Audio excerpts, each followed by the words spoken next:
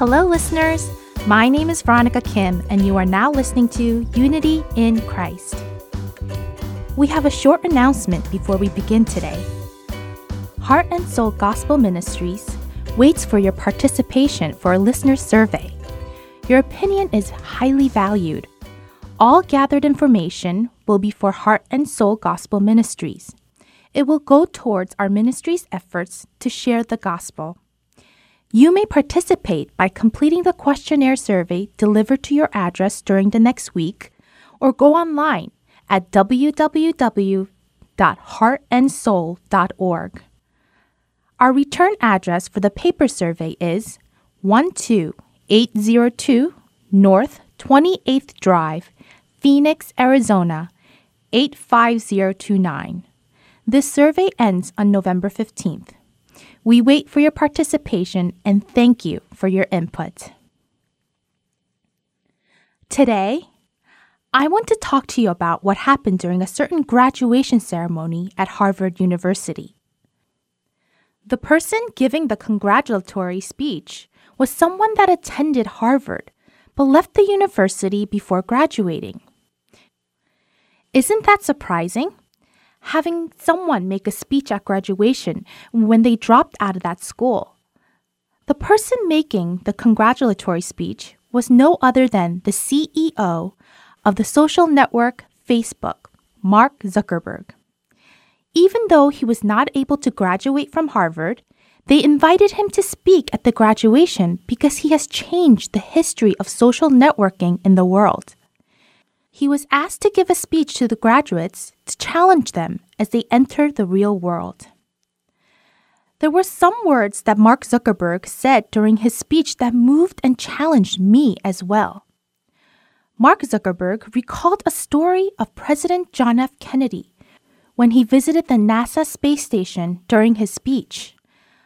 While President Kennedy and his people were walking around NASA, a building custodian happened to pass by the president holding a broom. That surprised the president and made him stop right there. President Kennedy looked at the custodian with interest and introduced himself and asked him a question. He said, "Hello, I am President Kennedy. Can I ask what you are doing right now?" What do you all think the custodian answered? If you were the custodian, what would you say to the president? If I was the custodian, I probably would have said, "I'm so sorry, President Kennedy. I didn't notice you and your group walking by. Sorry that I got in your way."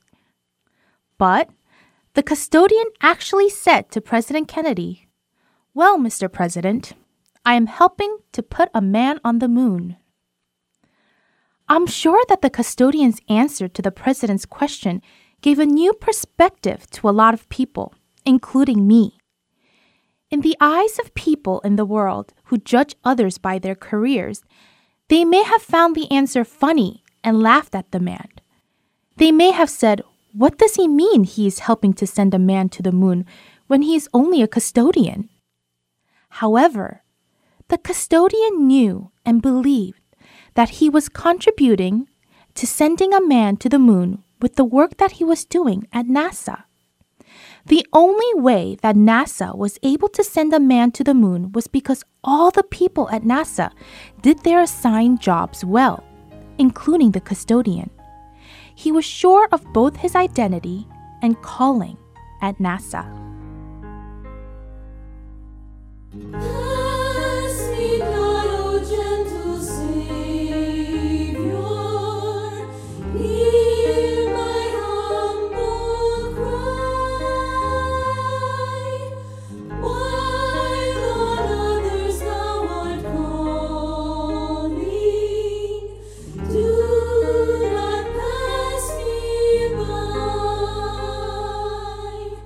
Savior,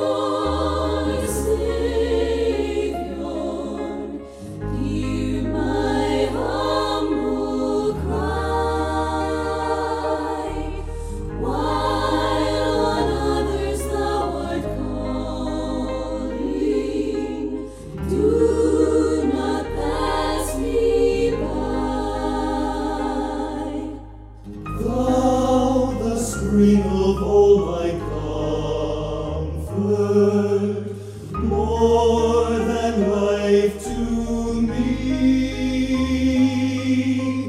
Whom have I on earth beside thee? Whom in heaven but thee? Savior, Savior, hear my humble cry. While on others thou art calling, do not pass me by. Savior, Savior, hear my humble cry. While on others thou art calling, do not pass me by.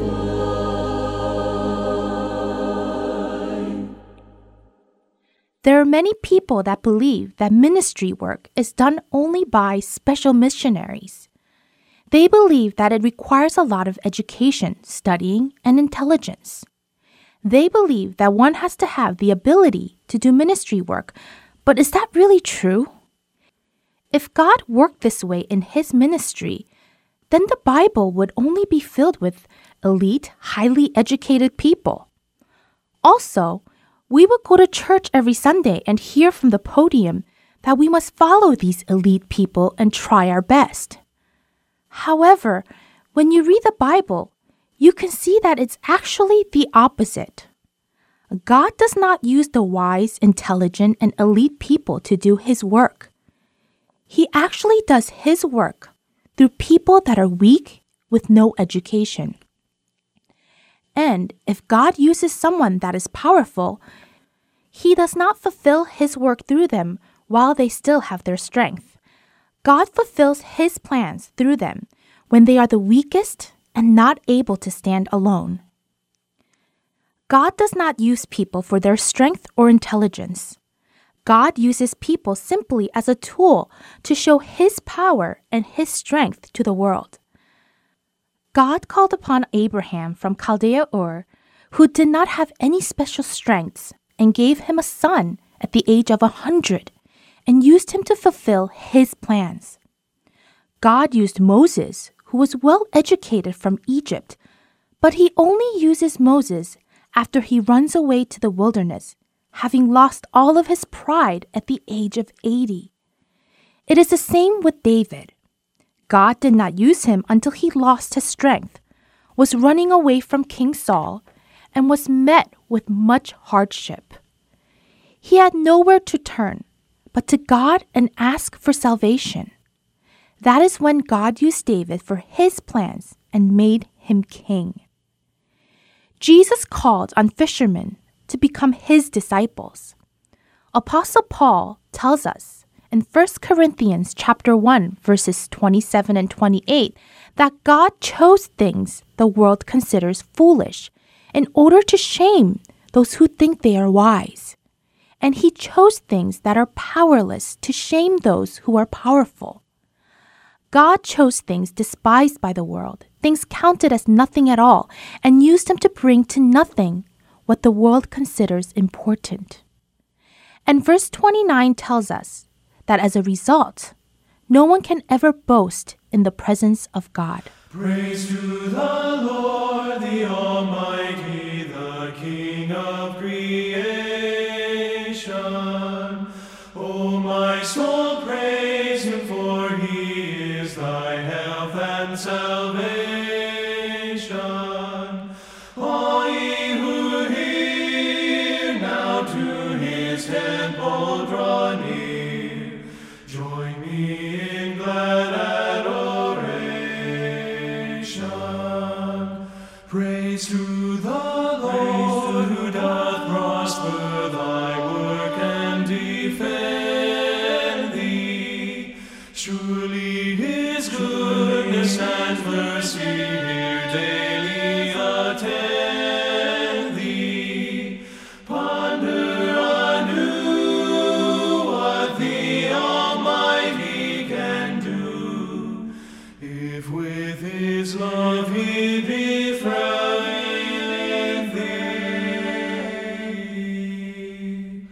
Praise to the Lord, who o'er all things so wondrously reigneth, shelters thee under his wings, yea, so gently sustaineth.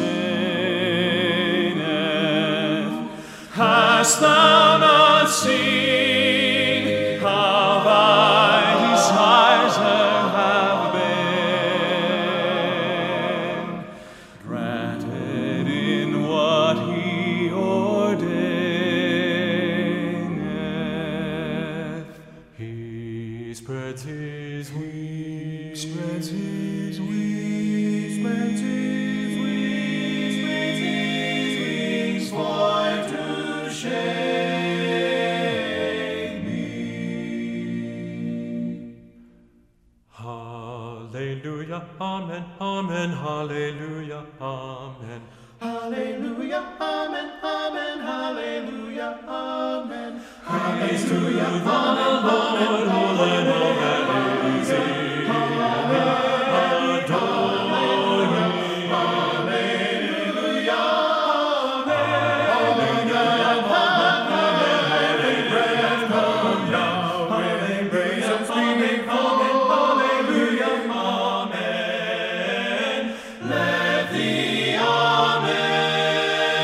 sound from his people again, with cherubim and seraphim harmonious join, with cherubim and seraphim harmonious join, gladly for aye we adore him. Hallelujah.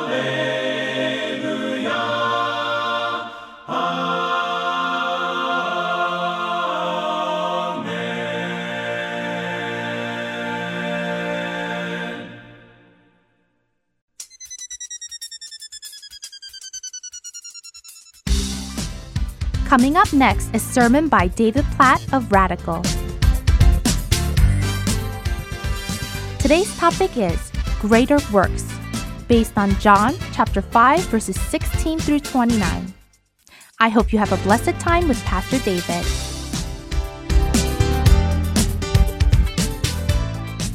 John chapter 5, we're going to start in verse 16. Let me give you the heads up, what leads up into this passage so you get the context. In the beginning of John chapter 5, Jesus visits a place called the Pool of Bethesda, where a man who's lame, who's been lame for 38 years, hasn't been able to walk, is sitting there. And he goes up to the man and he says, take up your bed and walk. And the man does. 38 years of being lame, he's able to rise up and walk. And so he's walking around, and some Jewish religious leaders come up to him and say, well, why are you carrying your bed? Because Jesus had done this on the Sabbath. And so they come up to him and say, why are you carrying your bed on the Sabbath? You're not supposed to do that. And the guy looks back at them and says, well, the teacher over there told me to carry my bed. And by the way, did you see I could walk? This is big. They could care less about that. You shouldn't be carrying your bed. And then they get mad at Jesus for healing this man on the Sabbath.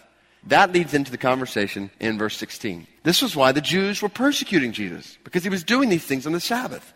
But Jesus answered them, my Father is working until now, and I am working. This was why the Jews were seeking all the more to kill him, because not only was he breaking the Sabbath, but he was even calling God his own Father, making himself equal with God. So Jesus said to them, truly, truly, I say to you, the Son can do nothing of his own accord, but only what he sees the Father doing. For whatever the Father does, that the Son does likewise. For the Father loves the Son, and shows him all that he himself is doing. And greater works than these will he show him, so that you may marvel. For as the Father raises the dead and gives them life, so also the Son gives life to whom he will. And the Father judges no one, but has given all judgment to the Son, that all may honor the Son, just as they honor the Father. Whoever does not honor the Son does not honor the Father who sent him. Truly, truly, I say to you, whoever hears my word and believes him who sent me has eternal life. He does not come into judgment, but is passed from death to life. Truly, truly, I say to you, an hour is coming and is now here when the dead will hear the voice of the Son of God, and those who hear will live. For as the Father has life in himself, so he has granted the Son also to have life in himself. And he has given him authority to execute judgment, because he is the Son of Man. Do not marvel at this, for an hour is coming when all who are in the tombs will hear his voice and come out. And those who have done good, to the resurrection of life, and those who have done evil, to the resurrection of judgment. Now, what I want to show you, hidden away in this defense of Jesus' deity before Jewish religious leaders, is an astounding picture of the relationship between God the Father and God the Son. So the Bible teaches that God is one God in three persons. God the Father, God the Son, God the Holy Spirit. Not a contradiction, but a mystery of how the Trinity works. So you have one God revealed in three persons. God the Father, God the Son, God the Holy Spirit. Three distinct persons, one God. And what we're seeing here in John chapter 5 is a window into the way the Son, God the Son, relates to the Father, God the Father. And what I want to do is I want to show you this, how this has huge implications for the way we understand our own lives when it comes to sharing the gospel. Follow with me. 6 truths here. We're going to walk through them pretty quickly based on John 5. First, Jesus knew that God the Father was working. So verse 17, rulers are saying, why are you working on the Sabbath? He says, my Father is working. Even on the Sabbath, the day of rest, clearly God's working. On the Sabbath, yes, God rested, but at the same time, God is always sustaining the universe. And God is always working, seeking after his people. Ever since sin entered the world in Genesis chapter 3, God has been seeking after sinners, restoring people to himself. So Jesus says, my Father's working, so I too am working. In other words, I'm simply doing what the Father is doing. Follow this. Jesus' work on the earth was never, ever self-initiated. The Father prompted, initiated everything that the Son did.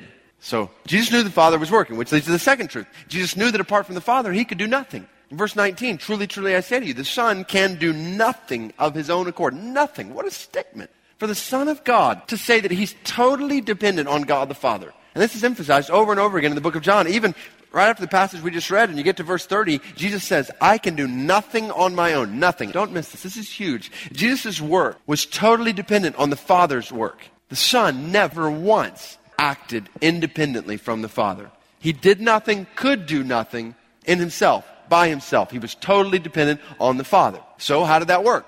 Third truth. Jesus looked and listened to know where and how the Father was working. So the last part of verse 19, Jesus says the Son can do nothing of his own accord, but only what he sees the Father doing. Only what he sees the Father doing. Verse 20 says, the Father shows Jesus all that he is doing. So what you've got is this picture of Jesus looking and listening to see how and where God the Father is working. And we see illustrations of that throughout the Gospels. Jesus, when he comes to a town in Samaria and his disciples are headed into town, he veers off onto the outskirts of town where he spends time with an outcast woman from that town who the Father is drawing to himself. And he shares with this outcast woman news of living water that will satisfy her soul. It's Jesus walking through a crowd of people, all kinds of people crowding around him. And all of a sudden, he stops in the middle of this crowd and he says, somebody touched my clothes. The disciples are like, well, all kinds of people did. You're surrounded by people. And he turns around to a woman who the Father is clearly drawing to himself, birthing faith in this woman. And he turns and looks at her and he says, your faith has healed you.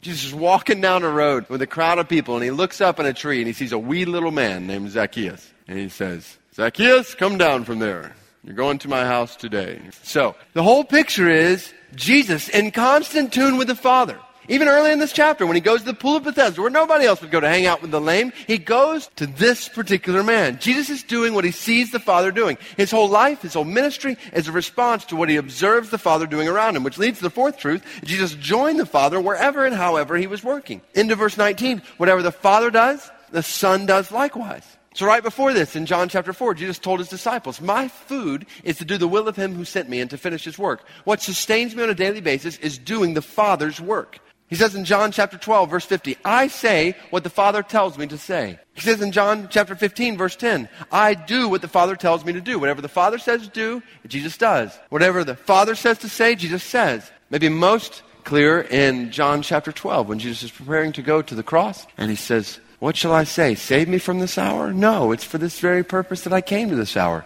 He says, Father, glorify your name. Not my will, but yours be done. And he walks a road to a cross. Jesus joined the Father wherever and however he was working, even if it meant the sacrifice of his life. But even in that, don't misunderstand. Fifth truth, Jesus knew that the Father involved him in his work because the Father loved him. Verse 20, Jesus says, the Father loves the Son and shows him all that he himself is doing. See this intimacy here. When we think about the love of God, we often think about the love of God the Father for the world. John 3:16. God so loved the world that he gave his one and only Son. But don't miss it. Even hiding behind that love is a love between the Father and the Son. A love from the Father for the Son. The word here, the Father loves the Son. The word there is phileo. It's a friendship kind of love. And it's evident throughout John. Jesus says in John chapter 6, verse 57, I live because of the Father. He says in John chapter 8, verse 38, I speak of what I have seen with my Father. He says in John chapter 10, verse 30, I and the Father are one. See the intimacy here. The Father shows his love for the Son by disclosing himself fully to the Son. This is not a relationship between a master and a slave or an employer and employee, but a father and a son working together, united together by love in the Godhead. This is a mysterious, beautiful relationship, and it all leads to the sixth truth. And Jesus knew that the Father's work in him had eternal ramifications. Jesus goes on in the rest of what we read to talk about how the Father raises the dead and gives life. How the Father has appointed the Son to be the judge of all. And whoever hears the words of Jesus, the Son, and believes them has eternal life. Whoever does not hear, does not believe, obey the words of the Son will experience eternal condemnation. Eternity, your eternity, my eternity rests on how we respond to the work of God the Father in God the Son.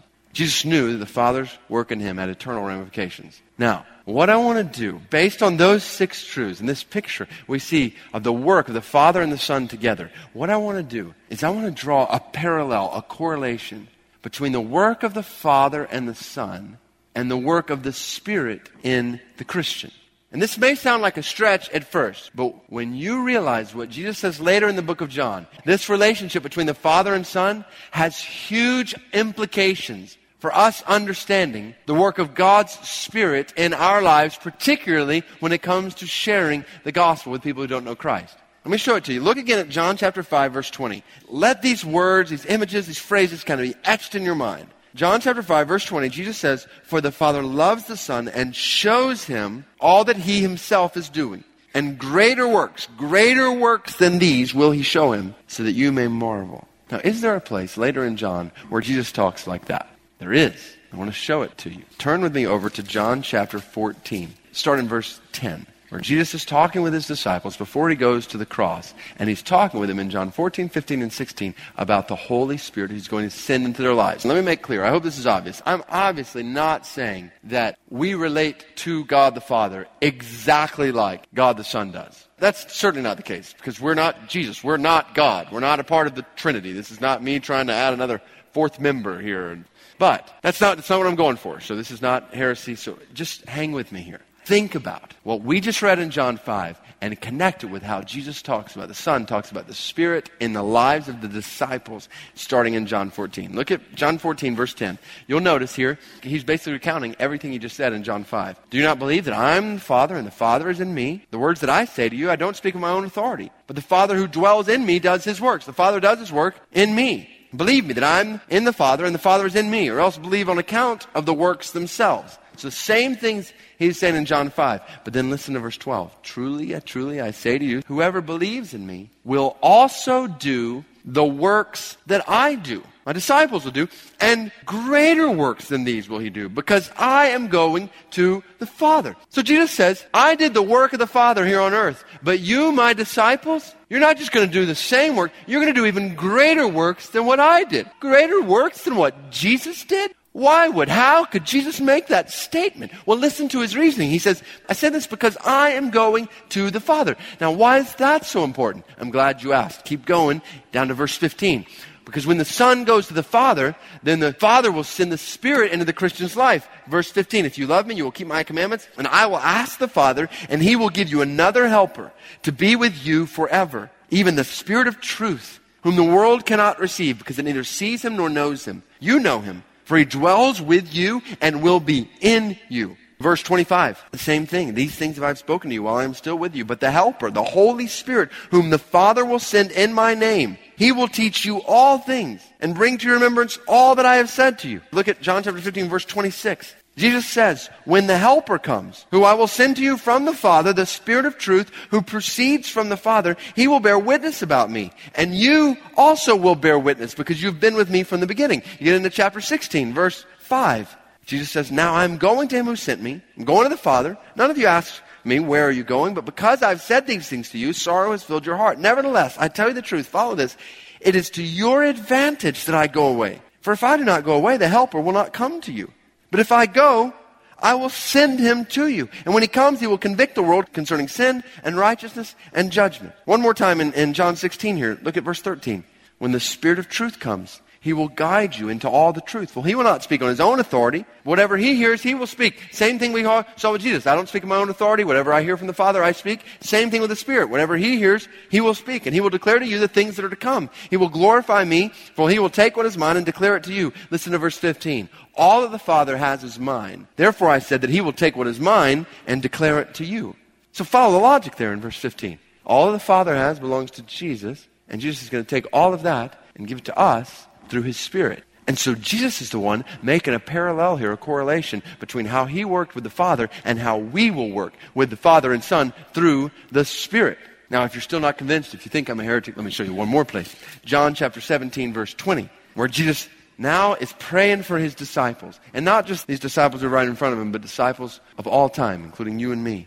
Listen to what he says in verse 20 of John 17. I do not ask for these only, but also for those who will believe in me through their words, or disciples in the days to come, that they all may be one, just as you, Father, are in me, and I in you. And that they also may be in us, so the world may believe you have sent me. The glory that you have given me, I've given to them. That they may be one, even as we are one. I and them, you and me, that's the Father and us through the Spirit, that they may become perfectly one, so the world may know that you sent me and love them even as you loved me. Do you see this? This relationship we saw in John 5 between God the Father and God the Son is intended to be, designed to be reflected and realized and experienced in our relationship with God the Father and the Son through his Spirit. They and us. Father in Christ, Christ in us, through the Spirit. This whole picture here, clear parallels.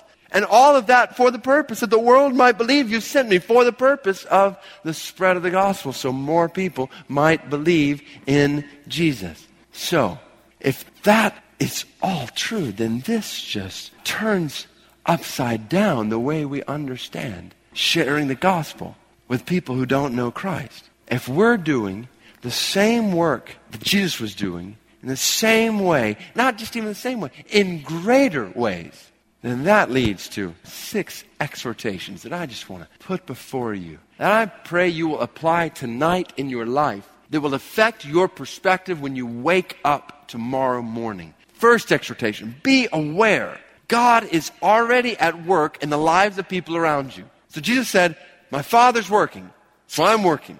He's working. Do we believe our Father is working in this community around us? Absolutely he is. He's not like sitting on the couch just watching. No, he's seeking sinners. He's drawing people to himself all around us. You know, one of the biggest obstacles we often face when it comes to sharing our faith, sharing the gospel, is thinking, man, I got to find a way to create some conversation about Jesus. But remember, Jesus initiated nothing. He joined in what the Father was already doing around him. What if our task, when it comes to sharing the gospel, is not trying to manufacture something that's not already there, but it's actually joining in what the Father is already doing? He's working around us. What if we knew that like Jesus knew that? I think about one particular time, and I've shared this, it's been a while, but one particular time in a city in India, there was about half Muslim, half Hindu, hardly any followers of Jesus, very little gospel presence at all. And we were there working with a gospel partner, and every night, this gospel partner sent us out as a team, me and the others who were with me. We went out into this crowded park where a bunch of people in the city would gather together every night to hang out. And so we went out into that park. And the way our gospel partner put it is he looked at us and he said, I believe that the Father is drawing people all across the city to himself. He's more passionate about these people coming to know Christ than any of us could ever be. And he's doing the work. He's given some dreams and visions. He's causing questions in this person or that person's mind about this God or that God or the way they've built their whole belief system. And he says to us, your goal tonight is to go out into that park and just find the people in whom God is working. And that simple exhortation just transformed my whole perspective. I walked into that park along with others every night, not thinking, all right, what can we make happen? Let's just try to see if we can find somebody who'll listen to anything we have to say. It was a confidence that said, the Father's doing something in the people in this park. So I want to find out. where he's working. Now, we had some conversations with people that it was clear the Lord at that moment was not drawn to himself. I mean, just shutting down as soon as we start to share the gospel. And sometimes we experience that when we share the gospel with somebody, they start to shut down immediately. And oftentimes we conclude, man, I'm just not going to try that again. That didn't work well at all. But what if we just realized, hey, maybe the Father's not working in that way in that person's life at that moment. But that doesn't necessarily mean he's not doing something in somebody else's life around you. This is what I mean by transform your perspective. You go out to eat tonight after this worship gathering, and you're sitting at a table in a restaurant. Could it be that the Father is working in the life of that waiter or waitress who's going to come to your table? And he's actually set this up to where this waiter or waitress is going to come in contact with somebody who knows the gospel and has the Spirit of Christ in them.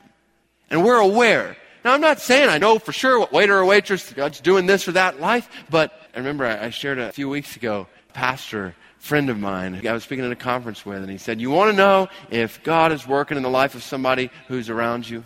How do you know if God's working in their life? And we kind of paused, and he said, you know he's working in their life simply by the fact that they're around you. That God, in his grace, has brought their path alongside somebody who knows the gospel and the Spirit of Christ. And so to look for opportunities then, to be aware. God's already at work in the lives of people around you. There's opportunities that are there. Think about a friend of mine, I'll call him Ben, that I've known for a while here in the city. And Ben knows that I'm a follower of Christ, and I hope that Ben has seen Christ in me.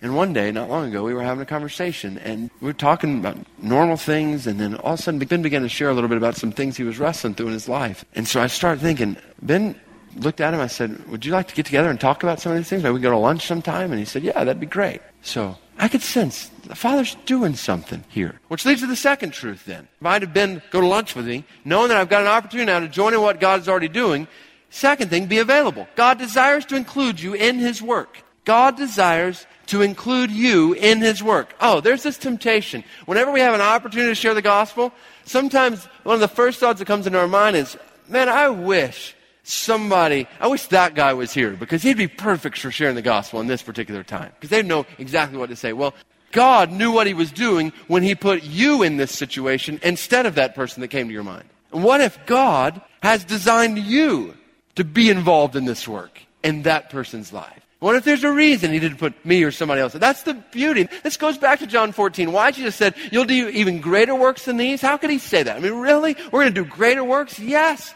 Because it's not this relationship with the Father on one person. It's going to be this relationship with the Father through the Spirit among multitudes of people all over the world. All over the city. That's why we talk about how the way we as a church are going to most effectively lead people to Jesus is not by trying to get as many people into this building as possible to hear one person speak. No, that misses the point. The goal is every week to send 4,000 people out of here filled with the Holy Spirit of God all across the city where God desires to include you in his work. And so when you think about tomorrow morning, you get up and you go into the office and you're sitting there in your cubicle, just think, God's working in somebody's cubicle here. The Father's doing something. He's put me here for a reason.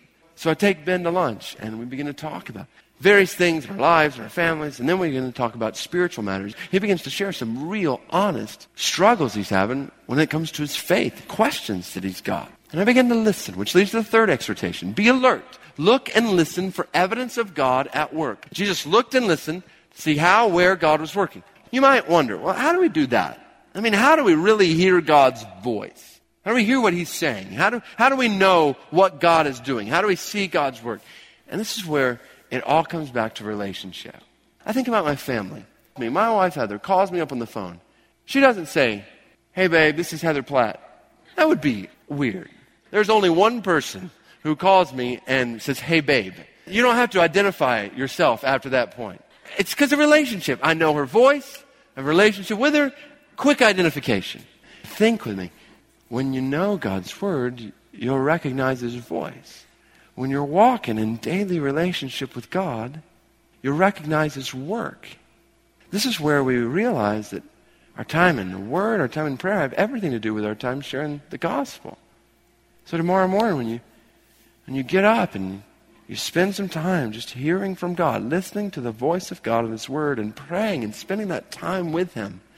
And then you finish that time and you say, Lord, as I go throughout this day, You pray, God, give me a sensitivity to how and where you're working. I know I don't have to initiate anything. I trust that you are already working and you've included me in your work. So help me to see, help me to hear what you are doing. You pray that. That's a prayer I guarantee God will answer. He wants to involve you in his work. He's designed you to be included in his work. So you go throughout the day and you hear people around you say, I'm really struggling with this, or I feel bad because of this happening. There's some conviction there. People say, I'm wondering why did this happen the way it did? I'm really afraid of this or that. And you hear things like that. What if those things are triggers that clue you into what God the Father is doing in different people's hearts and minds and lives? So Ben looks at me and he says, man, I don't know what it is, but I've just been wrestling with these questions about my faith. And I'm sitting there thinking, I know what it is. The Father's at work.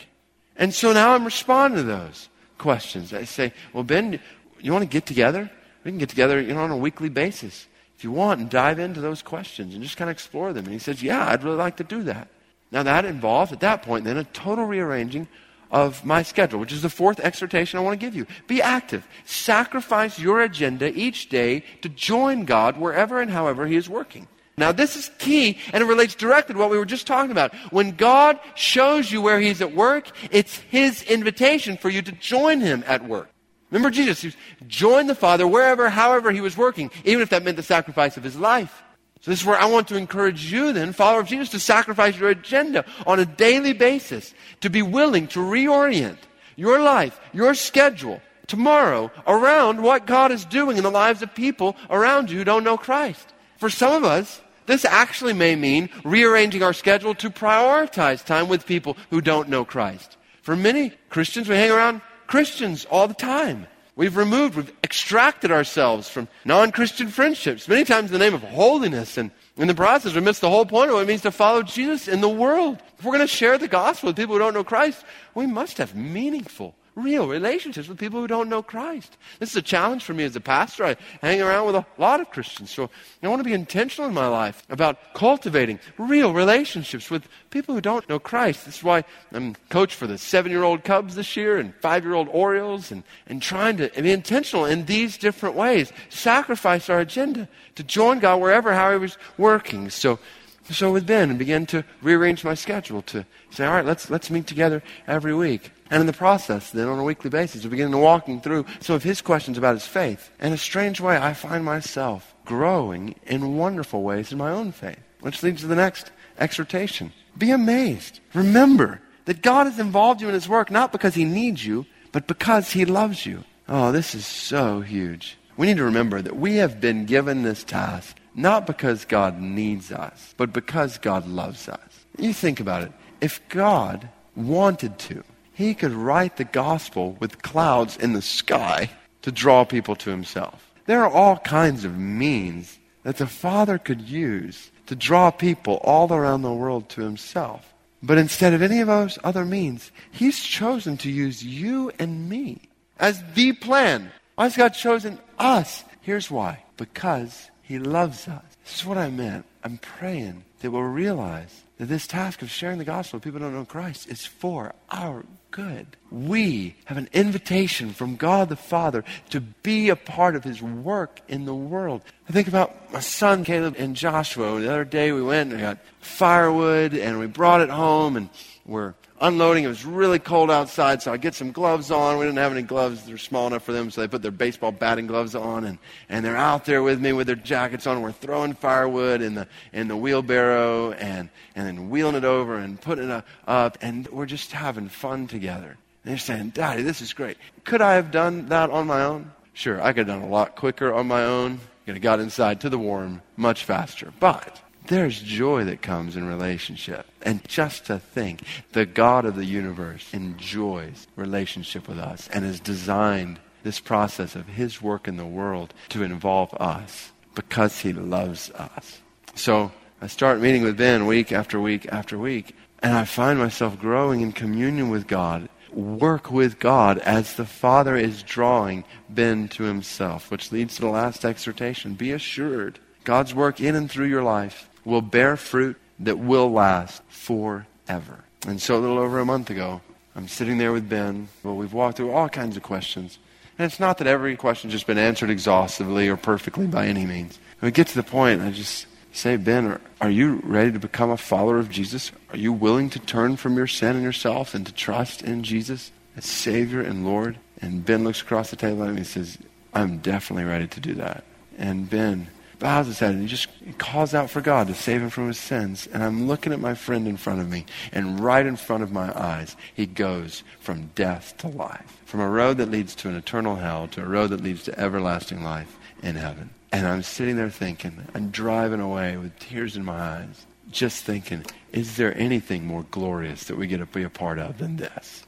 Is there anything more glorious that you could give your life to this week? More valuable, more important, more significant than seeing people that we love and care about brought from death to life through Christ. So I pray, and in the weeks to come, as we think together practically about how to share the gospel in the fabric of our everyday conversations, that John 14:12 would become a reality among us, that there would indeed be all across our lives greater works than even what we see happening through the Son with the Father, because we have the Spirit in us.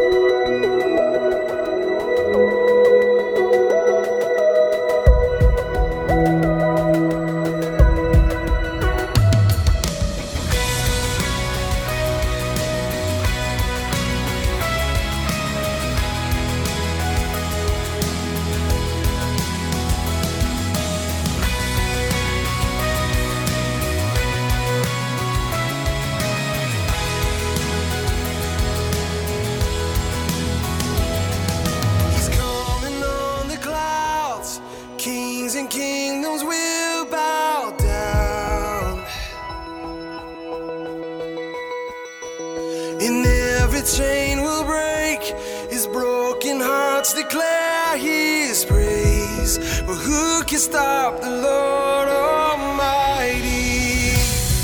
Our God is the Lion of Judah. He's roaring with power and fighting our battles, and every knee will bow before him. Our God is the Lamb that was slain for the sin of the world. His blood breaks the chains, and every knee will bow before the Lion and the Lamb. Oh, every knee will bow before the Lion and the Lamb.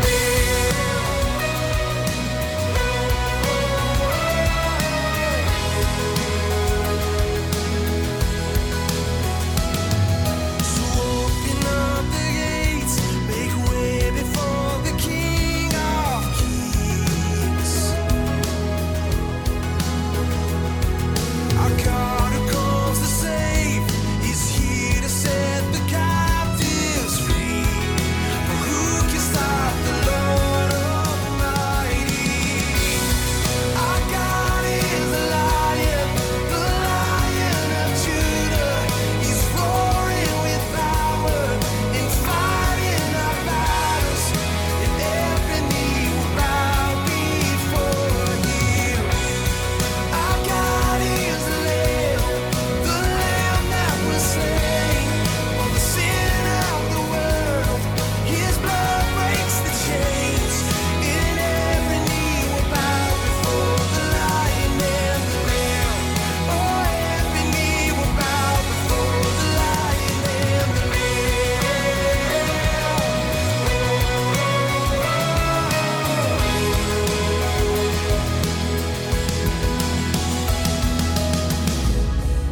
Who can stop the Lord Almighty? Who can stop the Lord Almighty? Who can stop the Lord Almighty? Who can stop the Lord Almighty? Oh, who can stop the Lord Almighty?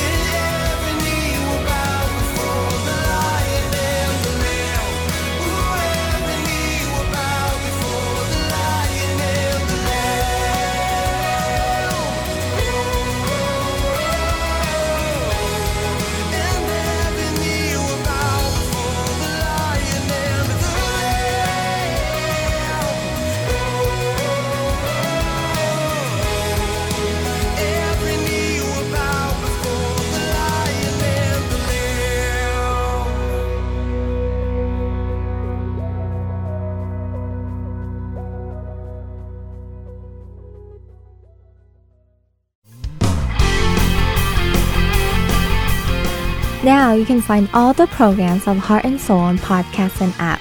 You can easily play this week's or past week's programs, or you can even download them to your device in just a few minutes. Try to search for Heart and Soul at your iTunes stores now.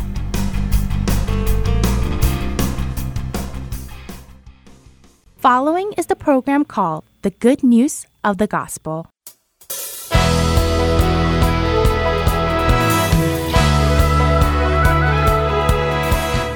Hello, Heart and Soul listeners. My name is Youngin Winston, and you are listening to our program, The Goodness of the Gospel.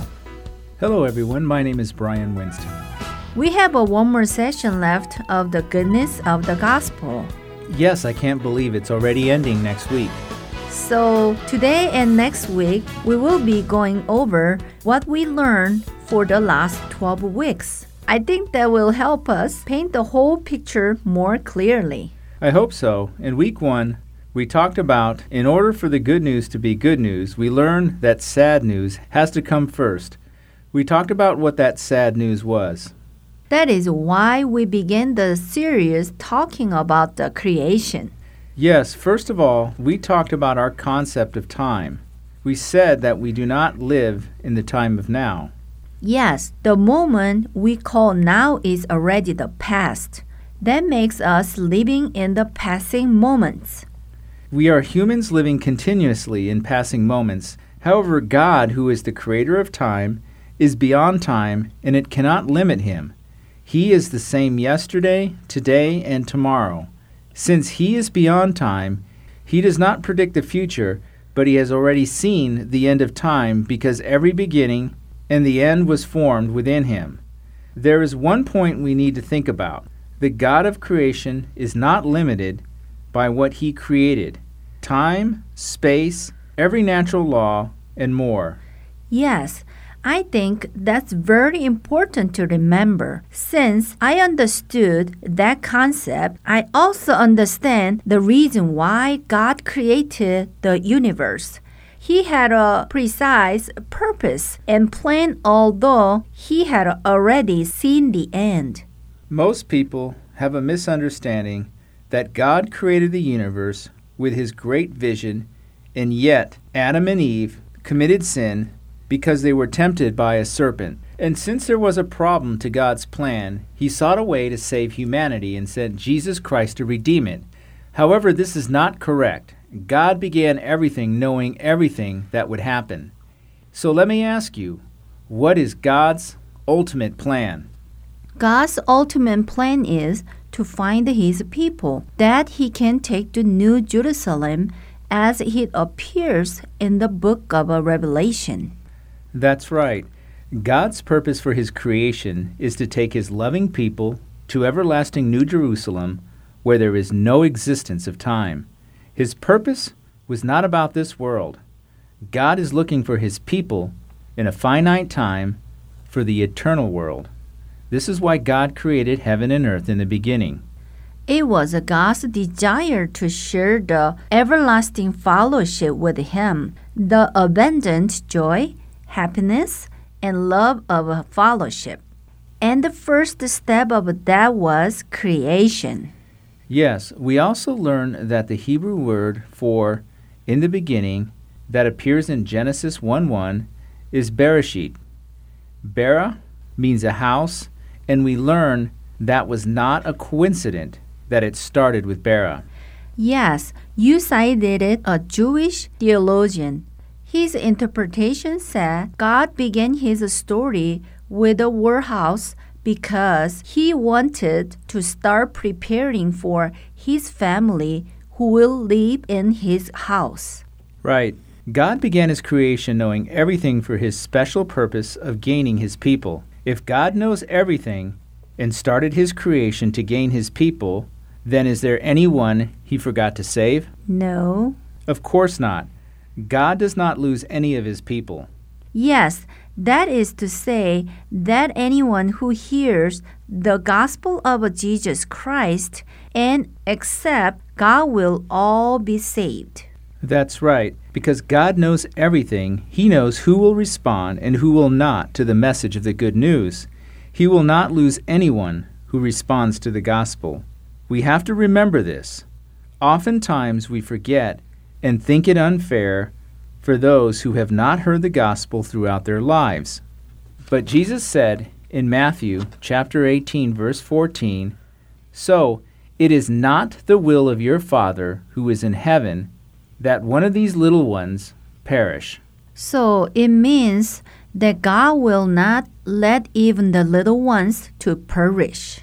It is not the will of God to lose even one soul among the souls to be saved, and God's will is always fulfilled. With this knowledge, we have looked at creation in Genesis. We learned how God created the first man and the purpose of God's creation, the Garden of Eden, and the relation between the Garden of Eden and sin through Genesis chapters 1 through 3. Yes, we talked about how man created in God's image was more than having his outer appearance, but resembling God's character unlike other creations. We also learned that man was created to govern other living things on behalf of God. These were the symbolic meanings that man was created in the image of God. That is why we talked about the meaning behind the naming. God called the light day, the darkness night, and expanse sky. I told you that a subject who gives names to others have the authority to govern them. That is why God gave Adam the authority to name all living creatures, and the Bible tells us the names Adam called became their names. There is a bigger meaning in naming something. Usually we think God's name is Jehovah, but God has many other names too. Yes, Jehovah Jireh, Jehovah Shalom, Jehovah Rapha, and more. Yes, there are many names for God, but what we have to remember is that these names describe God's nature. Jehovah Jireh, God who provides; Jehovah Shalom, God who is peace; and Jehovah Rapha, God who heals. You're right. They represent God's nature. There is a scene where Moses asks God's name at the place of the burning bush when he encounters God. God answered him, "I am who I am." That sounds like Jehovah or Yahweh in Hebrews when translated. If we think more deeply, it sounds as if God is saying, "I am me." Think carefully. Just as we said, those who are given names belong to the ones who give names. Adam gave names to the animals, which meant that the animals belonged to him. Man are given names by God, meaning that God governs man. However, who can give a name to God? If someone names God, then he rules over God. There is no one who can govern over God. No one can give a name to God because he is he. There is such a meaning. As I think of it, unlike God, every other god on earth were given names by men. Isn't it ironic? There are gods, but man gave them names. They are not true gods. Great secret is hidden in giving names.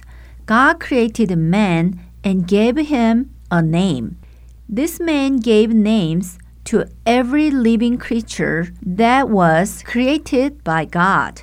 This was the order and the right form of a governing.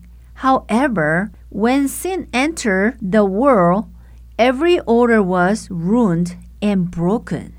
Yes, there were two trees in the middle of the Garden of Eden that were related to sin. What were they?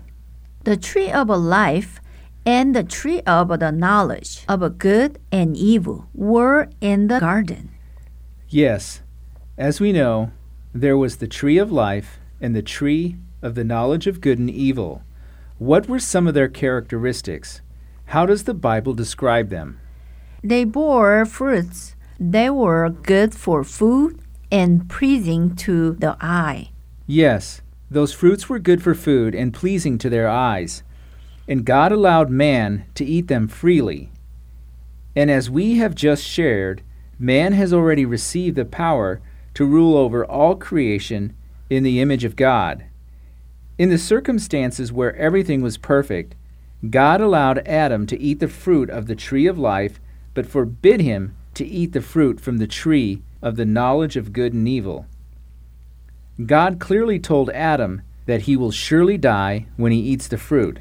Yes, and we say these trees can be also referred to as the tree of life and the tree of death. But nevertheless, when the serpent tempted them, they realized the fruit seemed good for food and pleasing to the eye. Even though man was already created in the image of God, he was tempted, thinking he would become like God, and ate the fruit of the tree of death. Eventually, man chose to listen to the word of the serpent, not the word of the God. He chose death over life.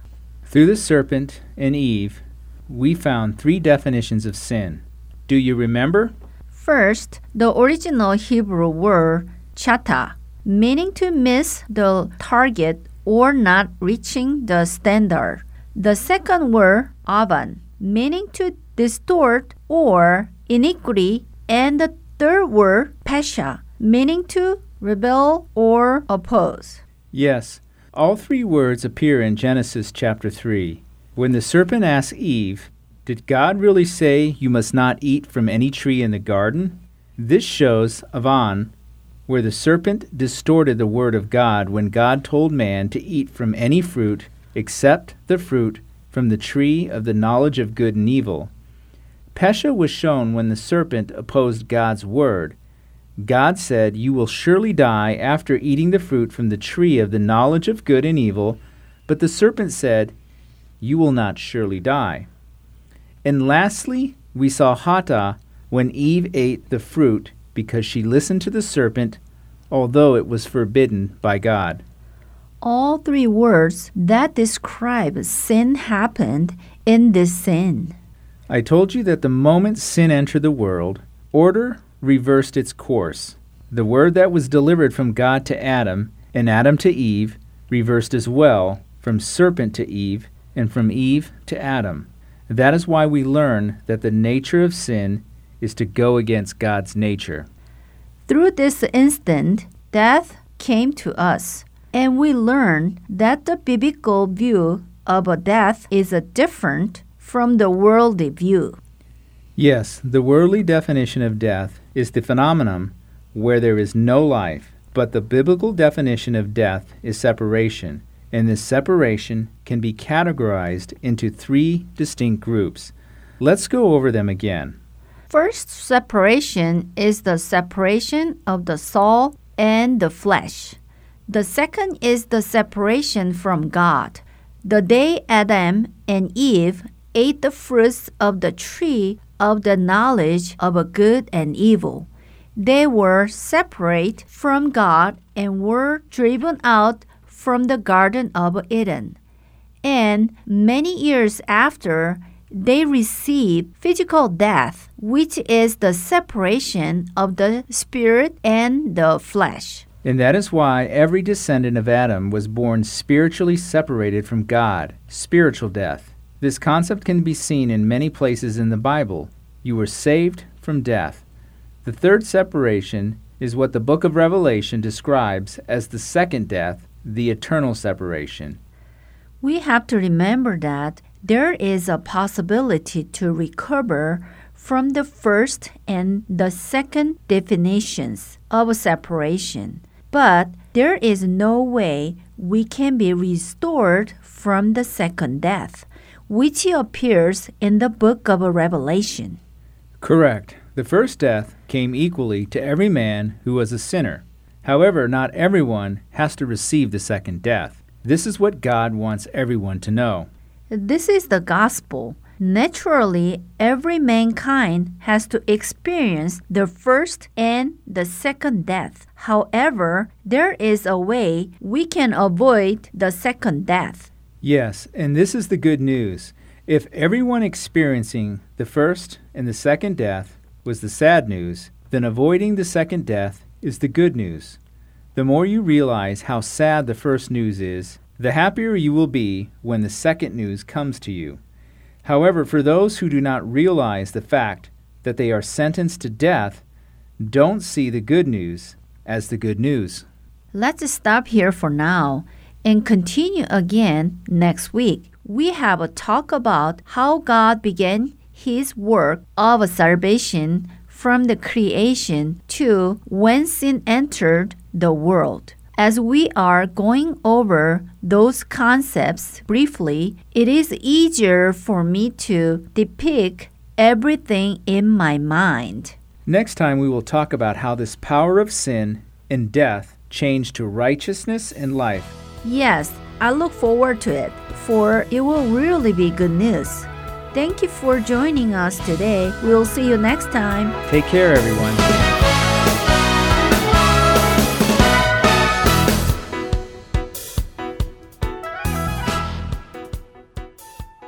Praise God from whom all blessings flow. Praise Him, all creatures here below. Praise Him above, ye heavenly host. Praise Father, Son, and Holy Ghost.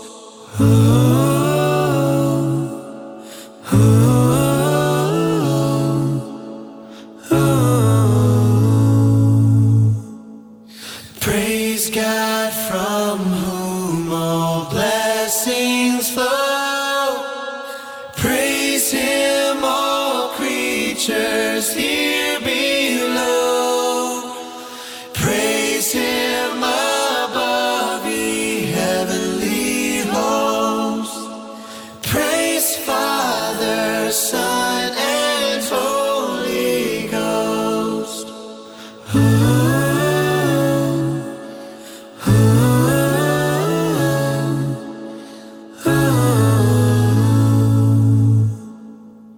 Praise God from whom all blessings flow.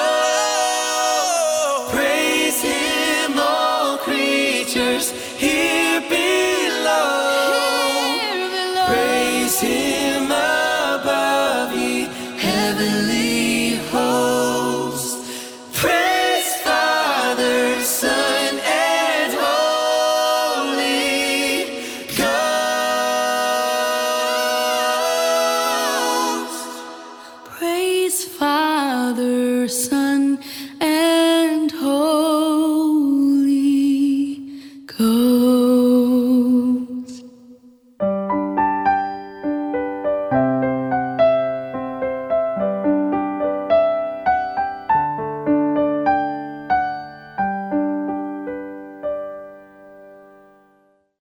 While spreading the gospel through our programs, there is something that I hear when I meet some of our listeners or volunteers.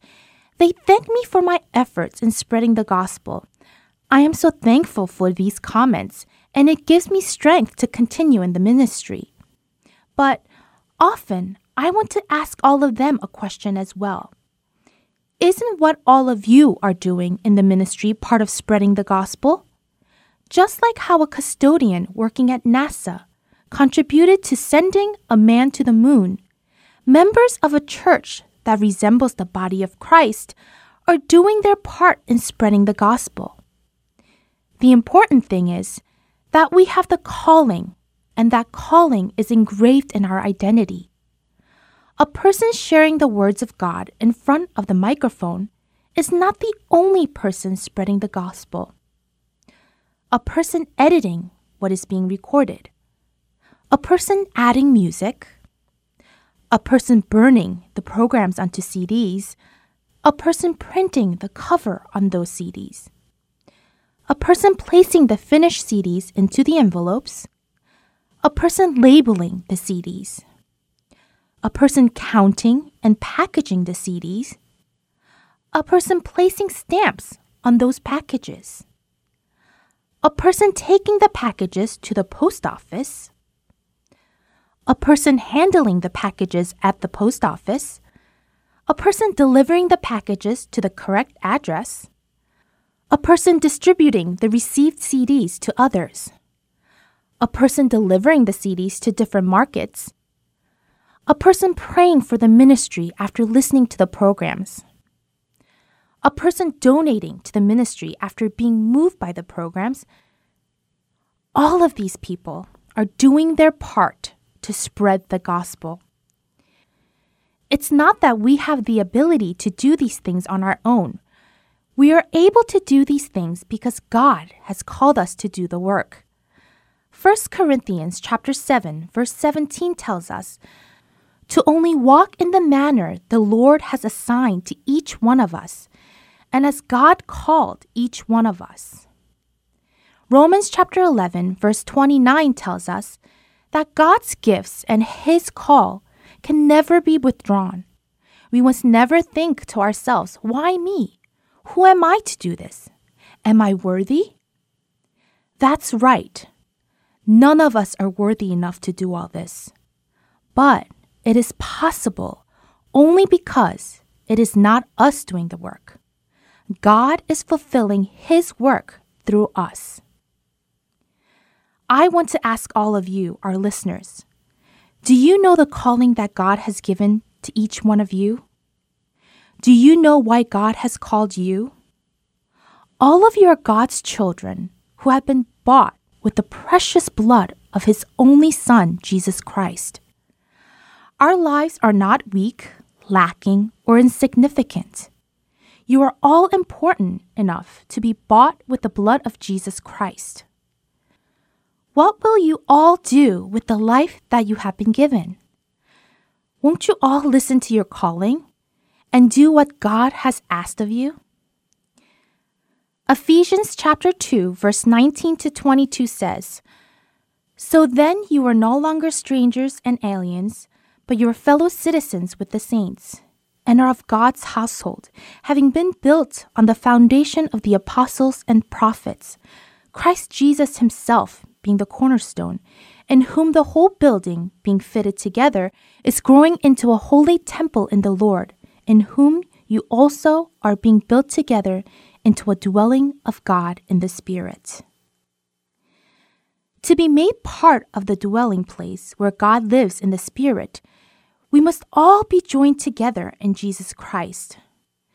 That is the only way to be part of God's dwelling place. We must not look just at ourselves or our own abilities. We must listen carefully to God's calling. We must spread the gospel, having faith in what God can do through us. I want to leave you all with Philippians chapter 3, verses 12 to 14. "Not that I have already obtained it or have already become perfect, but I press on so that I may lay hold of that for which also I was laid hold of by Christ Jesus. Brethren, I do not regard myself as having laid hold of it yet. But one thing I do, forgetting what lies behind and reaching forward to what lies ahead, I press on toward the goal for the prize of the upward call of God in Christ Jesus." This ends our Unity in Christ program for today. I hope to meet all of you again next week. Have a wonderful week, and God bless. He is jealous for me. Love's like a hurricane. I am a tree bending beneath the weight of His wind and mercy. When all of a sudden I am unaware of these afflictions eclipsed by glory, and I realize just how beautiful you are and how great your affections are for me. Oh, how He loves us, oh, oh, how He loves us, how He loves us all.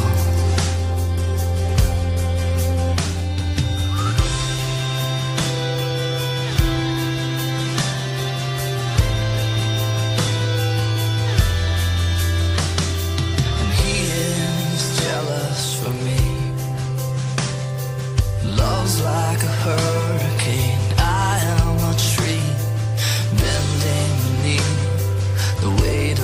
His wind and mercy. When all of a sudden I'm unaware of these afflictions eclipsed by glory, and I realize just how beautiful you are and how great your affections are for me. Oh, how He loves, yeah, He loves us. Oh, how He loves us. Oh, how He loves us. Oh, how He loves. And we are His portion, and He is our prize, drawn to redemption by the grace in His eyes. If His grace is an ocean, we're all sinking. And heaven meets earth like an unforeseen kiss, and my heart turns violently inside of my chest. I don't have time to maintain these regrets when I think about the way, oh, how He loves us, oh, how He loves us, how He loves us.